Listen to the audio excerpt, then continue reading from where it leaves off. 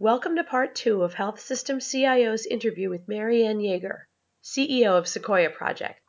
In this segment, Yeager talks about the rigorous processes Sequoia employs to ensure they get sufficient feedback from users, how interoperability testing has evolved and taken on a critical role, and why she's eternally optimistic about the future of interoperability.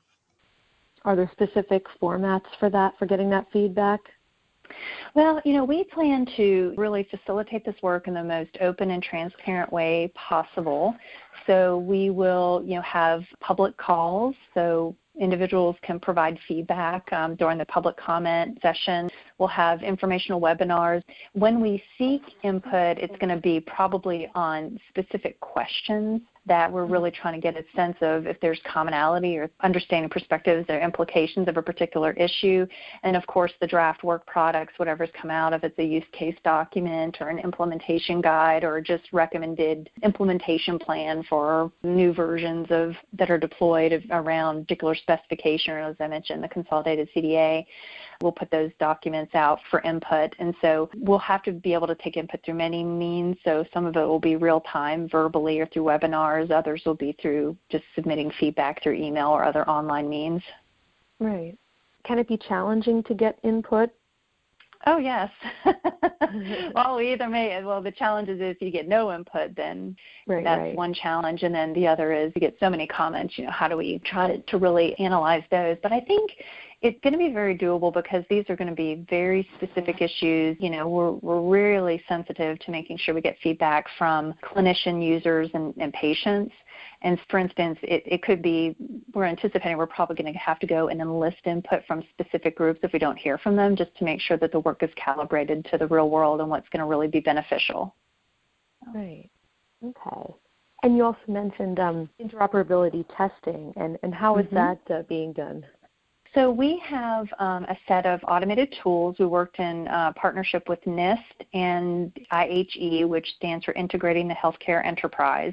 And they had developed test utilities that have been used for years, just more during development life cycles. And since those tools were really supported by the standards body and NIST, who's an expert in these activities, we were able to leverage that work and tailor it to the deep interoperability testing that is very much needed to mature the implementations and the interfaces that are used for health information exchange. So today, standards and accompanying specifications are really great guides to developers of health IT systems, but there is room for interpretation. And so the tools really represent the authoritative interpretation so that there's consistency, so that when a system is actually implemented in the real world, that's when this testing comes into play. You do it during sort of the development life cycle, but nothing is more of a proof point of interoperability than making sure a real world system that's being used in practice is actually meeting those requirements in a consistent and standardized way. And that's where we come in. We've seen testing really, really mature health IT systems and those implementations over the years. There was a time when we had to test every single connection to the health information network, and now the testing is so rigorous that now that we are able to test and verify that the vendor system itself is interoperable almost out of the box, that really negates the need for subsequent testing and really it gets us closer to that seamlessness we're all striving for. Right. Now, for a little bit of background on you, you've been with Sequoia for about 6 years, right? Since its inception, yes. Okay. So what was it that made you really interested in coming to the organization? So before the company was formed, I was doing contract work at the Office of the National Coordinator, and I was working in that capacity and supporting the Nationwide Health Information Network Initiative, which evolved into the eHealth Exchange as we know it today. And at the time, the federal partners and the private sector partners in ONC realized, high tech had come about, and they were very much focused on implementing its charge under high tech. And this activity had predated it. So really I had facilitated some discussions with the private sector participants and the federal partners, and they really felt that there was a benefit in continuing to grow the network in the private sector. And it was very important to all that the company operate with the same will and level of integrity and transparency and public good as the federal government.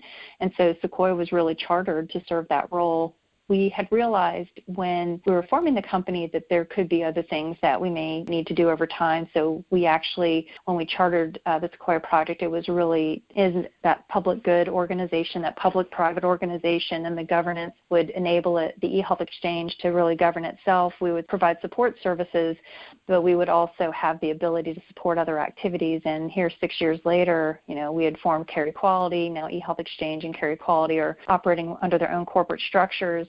And, we're broadening our focus. So it was very, I guess, fortuitous, have that kind of foresight. But I don't know that we ever envisioned it would grow to this degree. And it was such an honor to have been appointed and hired to serve as the inaugural CEO of the company. And it's just been an incredible journey since. Right. And looking at your role, what have you found to be the most rewarding aspects of it? It's incredibly humbling to see the real-world progress. So much of the time we focus on what's not fixed yet. And what's rewarding is, knowing that we're making health information available to better treat veterans and all of us as patients. We're starting to see that more in real life as we get other providers, and particularly on the ambulatory side, connected. And I think it's just that sense of duty that this is helping people, and then certainly the latest sort of being reminiscent of the fact that this is being used to help people that are impacted by those devastating fires in California.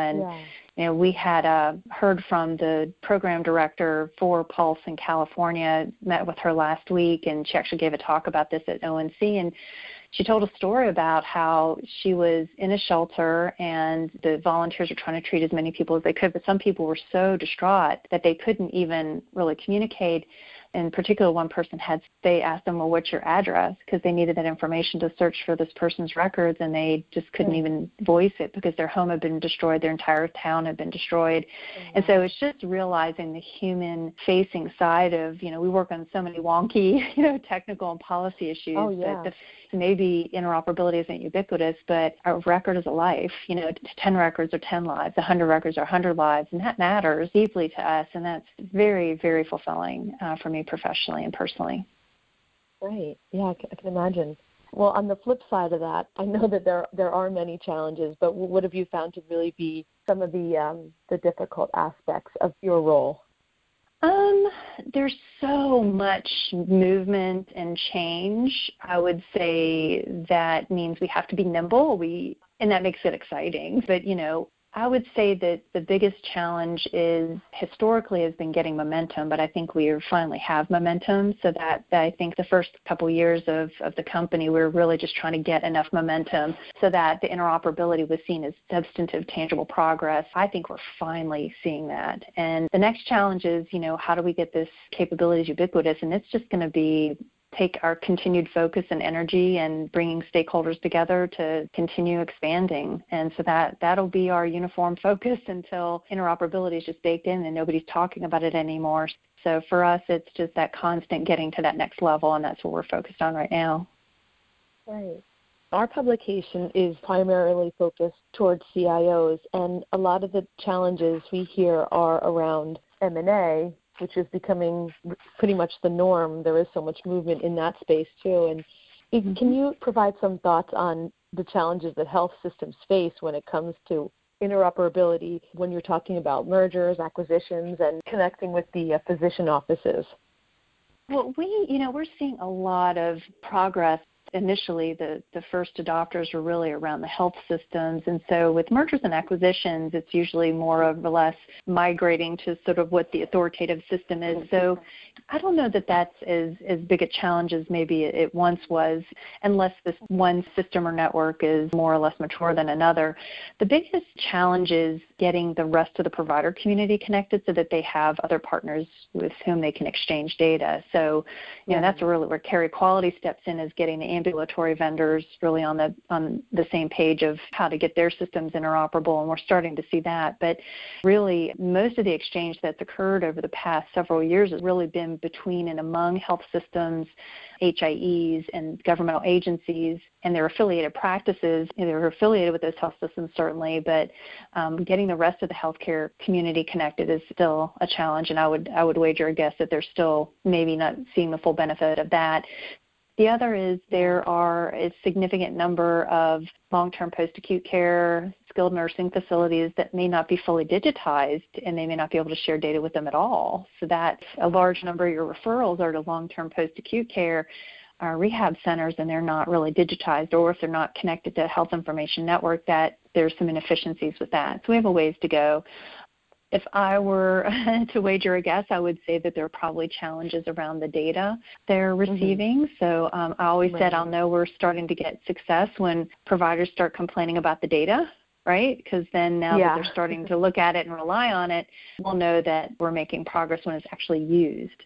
So that's probably another big area is we've got to get the data better and the data quality and completeness, and that's why we've spent a lot of our energy around testing to get the systems matured and to improve the quality of the data so it's valuable to clinicians and users. Right.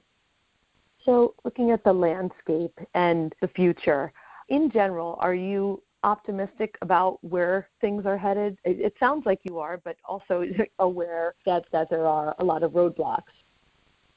You know, to me, I don't look at them as roadblocks. We'll find a detour then. That's just the name of the game. We have to be tireless in our pursuit of making this work in the real world, and I'm eternally optimistic because we are seeing progress. Now, if there had not been any substantial progress over the last 6 years, I would say maybe we're going down the wrong path. But that's not the case. We are seeing unprecedented growth and uptake of the connectivity that's supported by health information networks and now across networks that carry quality, and we're starting to see other uses of this connectivity to serve disaster response. And so to me, that's galvanizing with so much within our reach. And so I mean, if there's a hurdle, we jump it. If there's a roadblock, we go around it. And that's just the way it's got to work. Right. And I would guess that even looking back at the past 6 years, it's been encouraging to see the progress, which is not always maybe, linear, but certainly you can see the progress has been made. Absolutely. All right. Well, I think that covers what I had for now. If I have anything else, I'll follow up. But thank you so much for your time. I appreciate it. And this has been really interesting. Oh, well, thank you so much for your interest. And, yes, certainly if you need anything else, don't hesitate to reach out. Okay, great. And if not, I look forward to catching up with you down the road. Always new developments. Definitely. Absolutely. All right, great. Well, thank you so much, Mariann. Thank you. Have a good day. Thank you for listening to this podcast from healthsystemcio.com. To hear other podcasts, visit our website or subscribe to our account in iTunes at healthsystemcio.com/podcast.